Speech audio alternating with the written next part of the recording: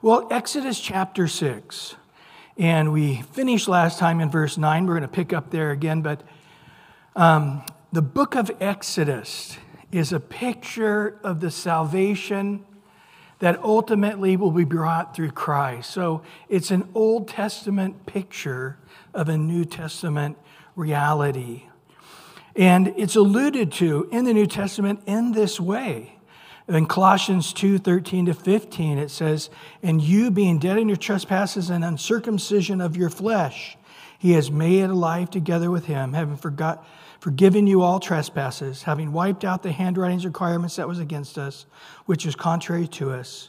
And he has taken it out of the way, having nailed it to the cross." And there it is, "having disarmed the principalities and powers." Pharaoh, like Satan, is being taken down in the New Testament. Well, in the Old Testament, Pharaoh, a picture of the one keeping them in slavery, keeping them in bondage, whittling them down, putting them to death. But in the New Testament, through the cross of Christ, he's disarmed the principalities and powers, and he made a public spectacle of them, triumphing over them in it.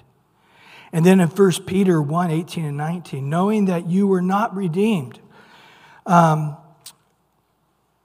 bought out of slavery is redeemed, "with corruptible things like gold or silver from the aimless conduct received by your traditions from your fathers, but with the precious blood of Christ, as a lamb without blemish and without spot." So we have a far greater redemption.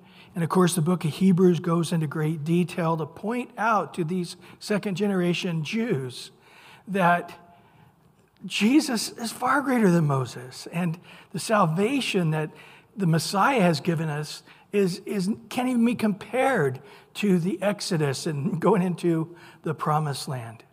Does everybody have a Bible? Sanjay, I know, so you don't have one. We have some right here right, as soon as you come in. Dennis is going to get one for you. And we're in Exodus chapter 6. Sorry there, I hope it didn't embarrass you. But so last week we left off in verse 9. "So Moses spoke thus to the children of Israel, but they did not heed Moses because of the anguish of spirit and cruel bondage." So again, you would have thought at this point the children of Israel would have been ecstatic and rejoicing. But they were so without hope. Why? They were without God. So right now, God is one of many gods to them who've been living in Egypt, even though they're Hebrews. They don't know anything about the God of Abraham, Isaac, and Jacob. And very, very little. And so the difficulty they were in was speaking far louder than the blessing God said he was going to bring. And they couldn't hear it. They couldn't receive it. They couldn't put faith with it because they were just horribly overwhelmed. This is going to be their problem all the way to the end of the book of Exodus, that they can't have faith to the promises of God. In Hebrews 4:2, it says, "For indeed the gospel was preached to us as well as to them." This is it. "But the word which they heard did not profit them, not being mixed with faith in those who heard it." In Hebrews 4:3, "For we who have believed do enter the rest, as he said, so I swore in my wrath, they shall not enter my rest, although the works were finished from the foundation of the world." There, right after creation, there in Genesis 3, he spoke about the woman giving birth, the virgin giving birth, and that son crushing Satan, the snake's head.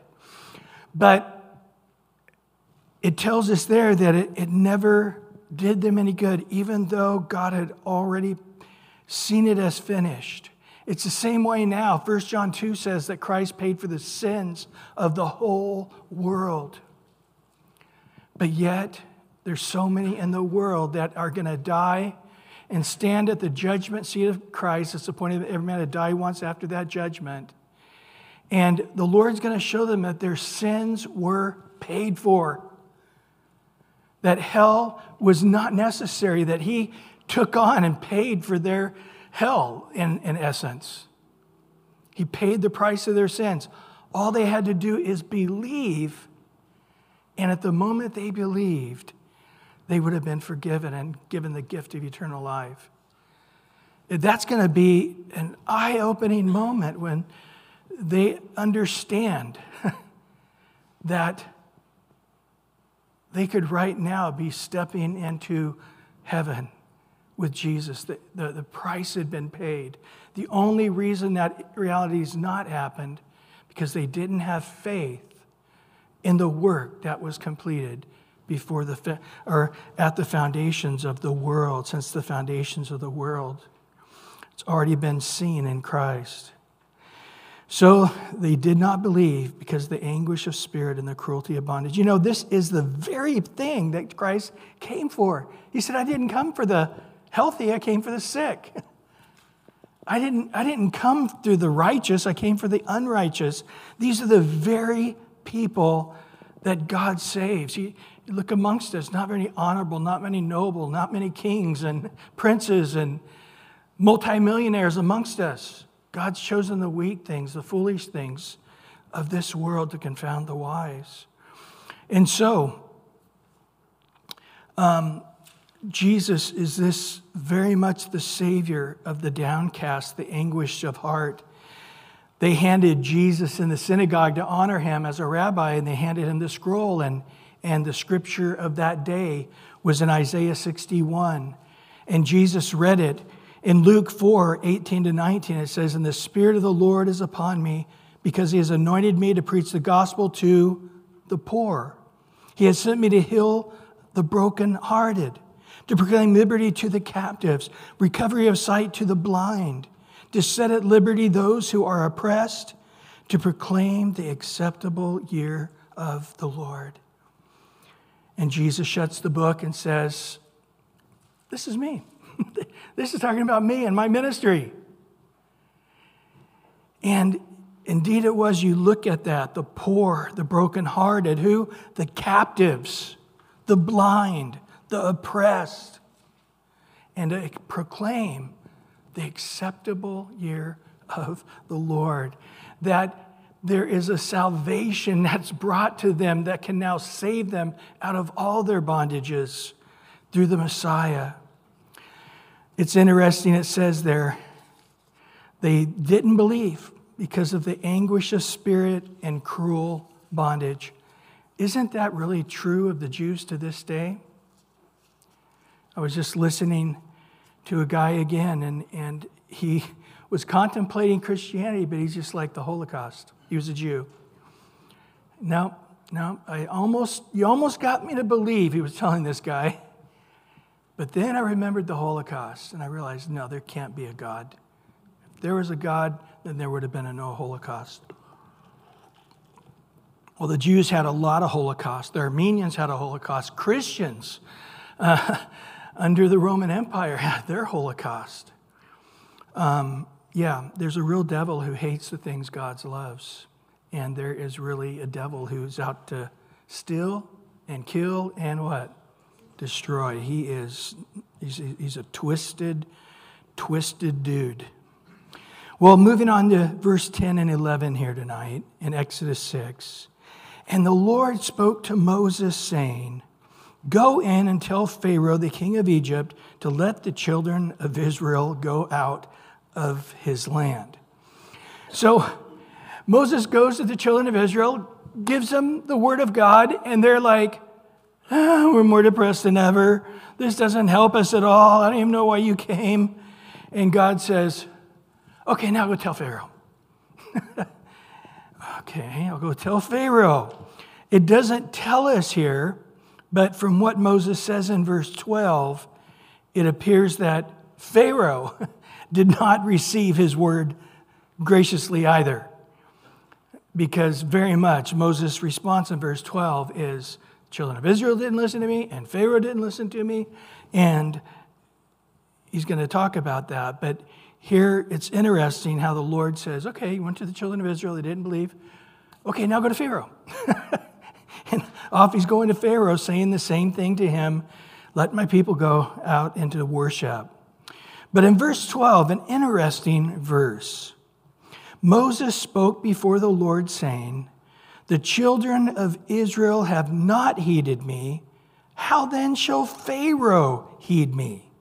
For I am of uncircumcised lips. Is he referring back to not talking so well? No. Uncircumcised means he's not consecrated to God. These lips know how to curse, they know how to yell, they know how to be angry, but these lips are sinful lips.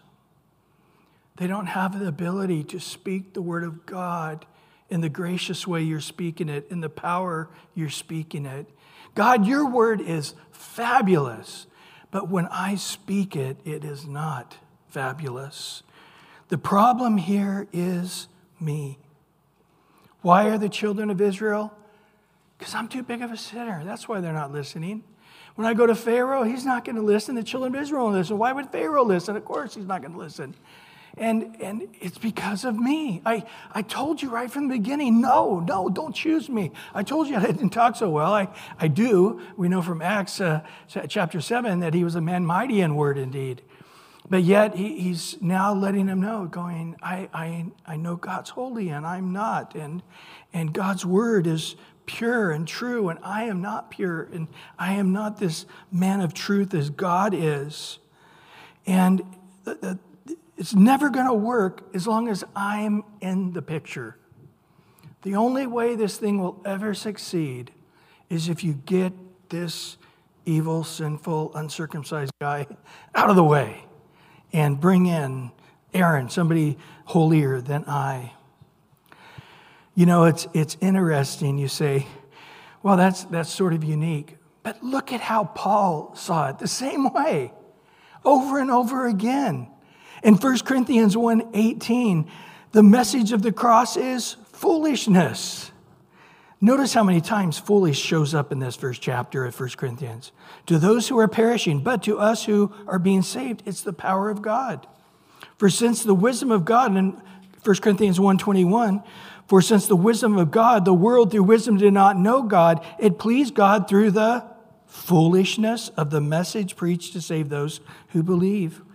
In 1 Corinthians 1:23-25, but we preach Christ crucified, to the Jews a stumbling block, and to the Greeks foolishness. But to those who are being called, both Jews and Greeks, Christ the power of God and the wisdom of God. Because the foolishness of God is wiser than men, and the weakness of God is stronger than men. Then 1 Corinthians 2, look at how Paul felt about himself in these first 5 verses. And I, brethren, when I came to you, did not come with excellence of speech or of wisdom, declaring to you the testimony of God. I wasn't a very wise guy. I didn't have wisdom. I didn't have a way to explain it adequately.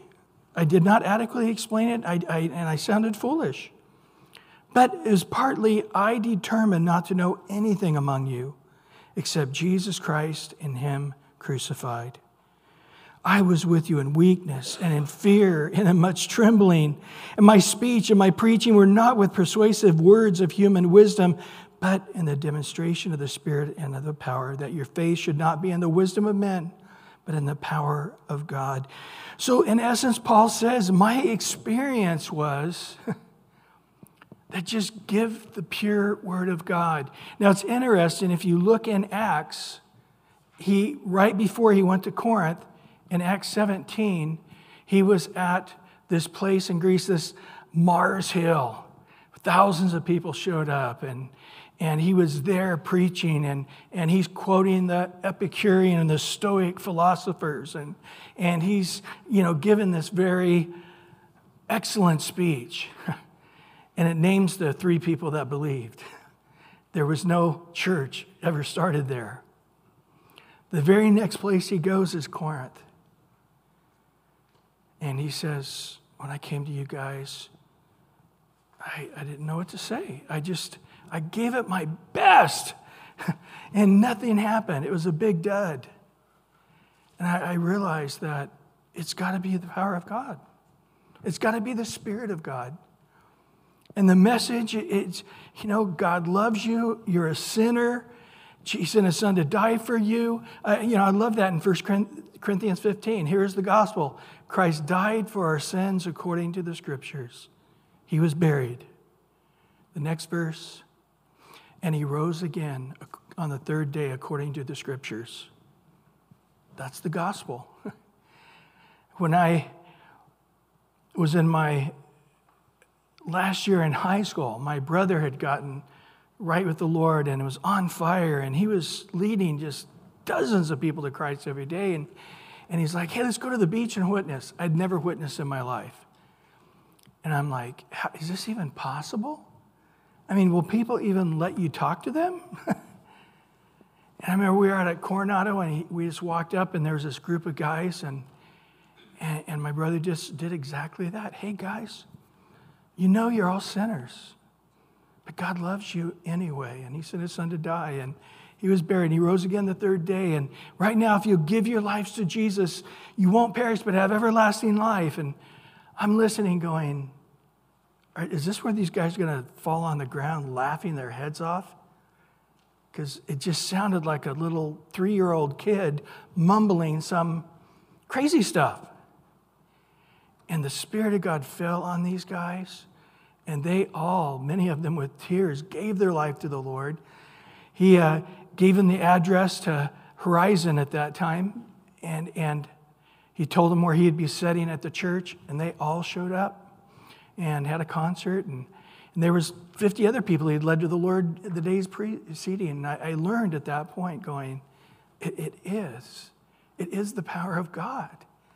It is true, and I understand that it's spiritual. The natural mind's never going to understand it. So if the Holy Spirit, who's convicting every man of sin, of righteousness, judgment, is speaking to their hearts and they can hear it, then it'll bear witness, because the Holy Spirit's already been speaking to you about sin, about righteousness, and about judgment. So when they hear my words, the puzzle pieces will fit. Yes, I am convicted by my sin already. Well, why would you be? Because the Holy Spirit's speaking to them. And Paul's got it right. I came this time, and I didn't try to make Christianity sound worldly intelligent and fits in. When Paul was preaching, they actually gave their commentary in Acts. They said he was doing really good, man. He was really captivating them until he mentioned the resurrection from the dead, and they all laughed at him and cleared the place out. So yeah, I understand that Jesus, being God who left heaven, come into human flesh, but it's the truth. But yet, to those who believe, it's the wisdom and the power of God. And so Paul said, I came like Elijah. I love Elisha, how he didn't just call fire to heaven to consume the calf when he was in a debate with the Baal worshipers or the Baal priests. They couldn't get fire to come out of heaven. They were surprised. They really thought they could. It's interesting because in the book of Revelation, that is one of the things the devil can do. Matter of fact, that's how the Antichrist is going to deceive the world, is by being able to call fire out of heaven whenever he wants. So the miracle really isn't that Elijah called fire to heaven. The real miracle is that these Baal worshipers weren't able to. They should have been able to. They were shocked that they couldn't. But God held Satan back from doing it. But I like the fact that Elijah just dumped a bunch of water. He made a big trench and he dumped water because he didn't want some freak spark. He didn't want somebody saying, well, that guy was smoking on the top of the hill, and I think he sort of got, It was like, it's going to be so overwhelmingly God or nothing. And it says God brought fire to heaven and licked all the water until the ground was dry. And it was just an amazing fire. So Paul is saying that when I preach the gospel now, I'm in fear and I'm in trembling and I am in weakness. But it's okay because it's God or nothing. And God's Spirit does save people, and that they know they were touched by God's Spirit. You know it was the power of God. I love Paul talking specifically about sharing the Word of God in 2 Corinthians 2, verse 14 to 16. Now thanks be to God who always leads us in triumph in Christ. Through us diffuses the fragrance of his knowledge in every place, whether it's appreciated or not. He's going to talk about that. For we are to God the fragrance of Christ. Isn't that amazing? When we share the Lord, we are actually the fragrance of Christ. And then he says, to those who are saved and to those who are perishing. So saved people smell that receive the gospel. They smell and they receive that beautiful sense of Christ. People that don't believe also smell that fragrance of Christ. Now, to one, it's an aroma of death. I have not smelled a dead body. I know a lot of police officers, and that's one of the things they always talk about. Just how unbelievably a dead body smells. And it's amazing that this beautiful, God loves you. He sent his son Jesus to die as a sacrifice for your sins. He can give you the free gift of eternal life, but it smells like a dead body. So you come walking into the club, oh, smell the dead body again. It's a smell of death, leading to more death. But to other, it's an aroma of life, leading to more life. And then Paul ends it by saying, who's sufficient for these things? How can we ever be successful once leading somebody to Christ?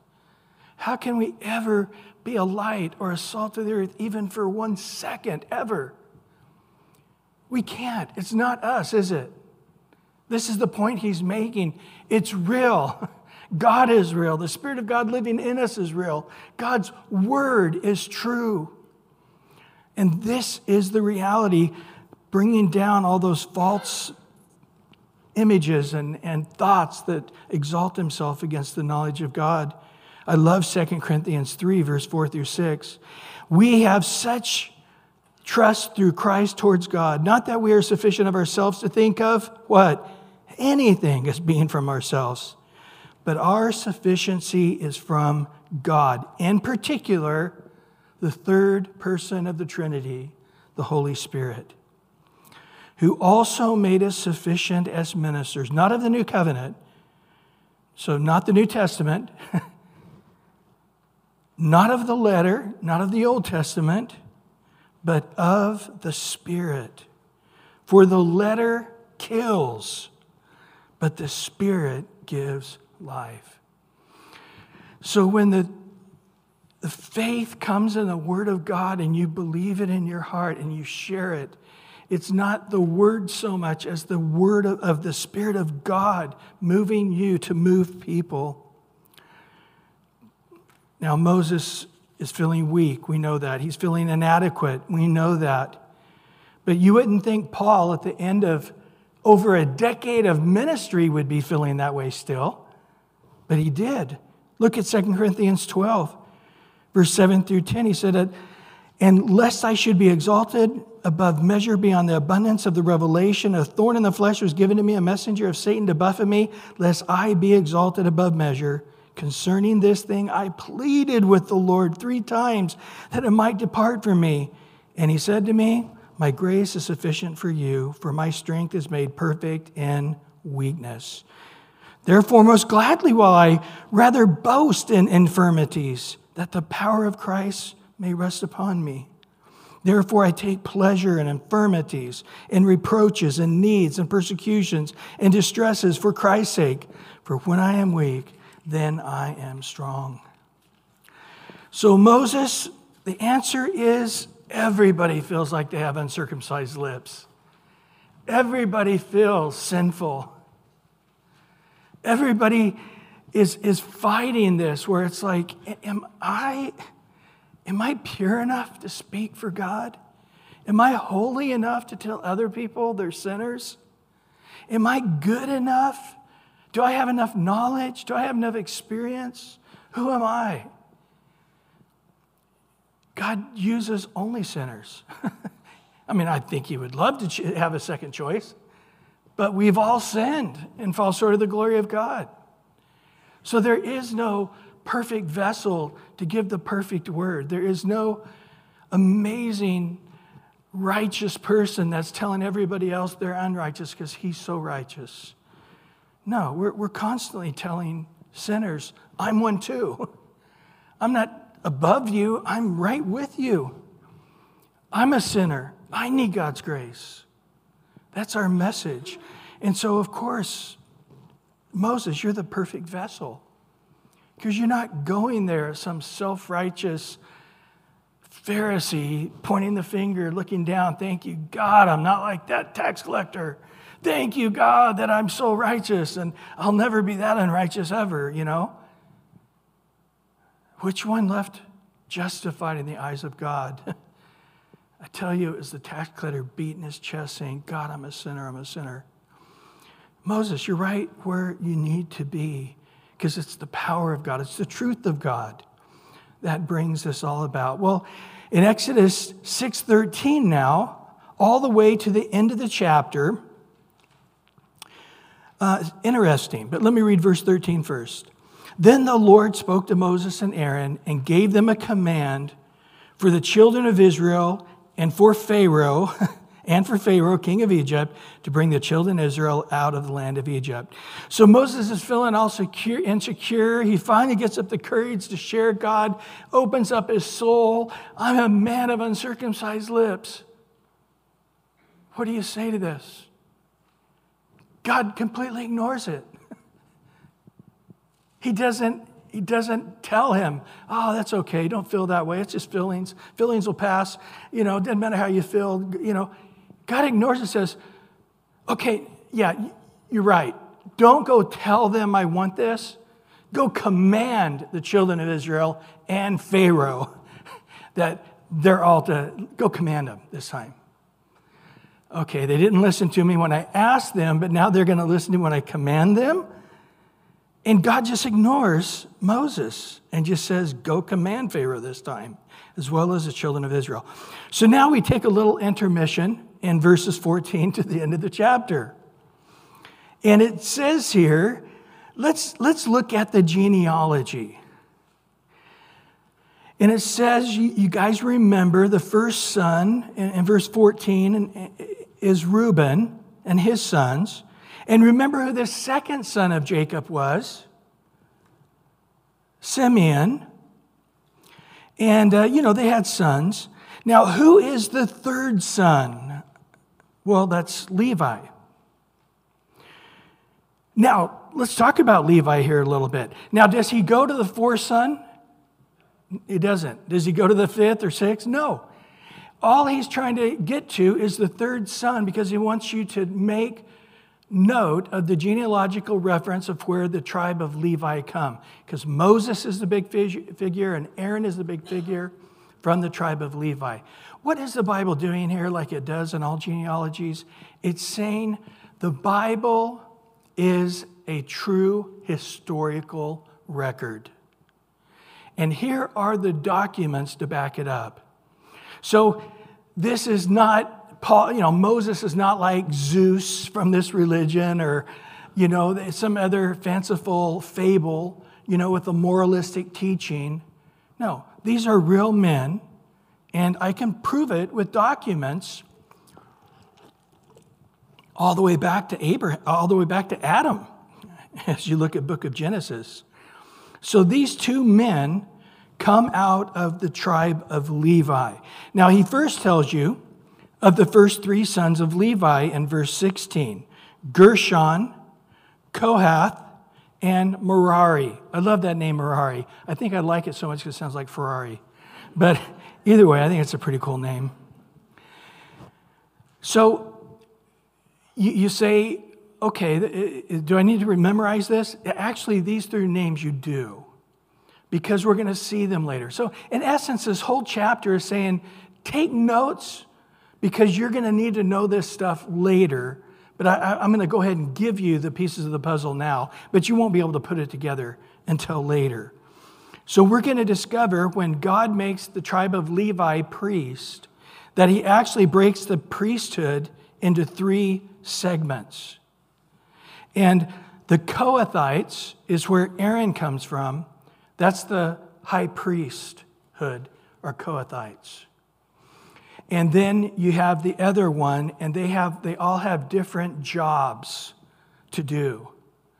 And so when he breaks it down, he's going to say the Gershonites all do this, the Kohathites do this, the tribe of the Merariites do this. We're going to see that later. It's important. Now, he does want to mention in verse 18 here about one of their children, Kohath. And the reason is he's going to mention him again in verse 24 because this guy's going to come up in number 16. It's really important that you know who this is. And then he also mentions verse 18, Amram. And why is that important? Because that is where Aaron and Moses come from. So verse 20 tells us that from the Kohathites, then he had a son named Amram, and Amram married his aunt, Jochebed. And again, you say, married his aunt. Oh, don't forget, Abraham married his half-sister. It's okay. It's an Arab thing. Us Western culture people don't understand it. But either way, he marries his aunt, which she might have been 10 years younger than him. Don't think that he's marrying this older woman necessarily. And then from Amram and Jochebed, those were the parents of Aaron and Moses. And Amram, like many of his guys of his time, lived 137 years. That was pretty max. Now, they give the 2 sons, in verse 21 and 22, they give Ishar, Korah, there it is again, Ishar, Korah, and Uziel. Those 3 are important for number 16 because these cousins or nephews, depending, I'm not sure, they have this rebellion against Aaron and Moses. They really hate them, even though they're relatives. So down in verse 23, it tells us now that Aaron got married to Elisheba. And Elisheba, they had 4 sons, Nadab, Abihu, Eleazar, and Ithamar. And those are going to be names that you're going to see again. But again, he mentions Korah once again and goes into his kids because they are going to be a significant when we get to the book of Numbers. And Eleazar, Aaron's son, he had a son in particular by the name of Phinehas. So although Aaron had many grandkids, it is making a note of one grandchild, Phinehas. And it says, these are all the heads of the fathers' houses of the Levites according to their families. So take note. Now, he really is going to explain to you why in verse 26 and 27. And notice, these are the same. He says it redundantly 3 times. In Exodus 6, verse 26, 27, these are the same Aaron, Moses, to whom the Lord said, bring out the children of Israel from the land of Egypt according to their armies. These are the ones who spoke to Pharaoh, king of Egypt, to bring out the children of Israel from Egypt. And there it is again. These are the same Moses and Aaron. It's making clear these are true, genuine people who lived in history. That's documented fact. There should be no debate. This is not some mythological story like you have from the Greeks or whatever. This is a true factual thing. Now, verse 28 and 29. And it came to pass on the day that the Lord spoke to Moses in the land of Egypt, that the Lord spoke to Moses, saying, I am the Lord, speak to Pharaoh, king of Egypt, all that I say to you.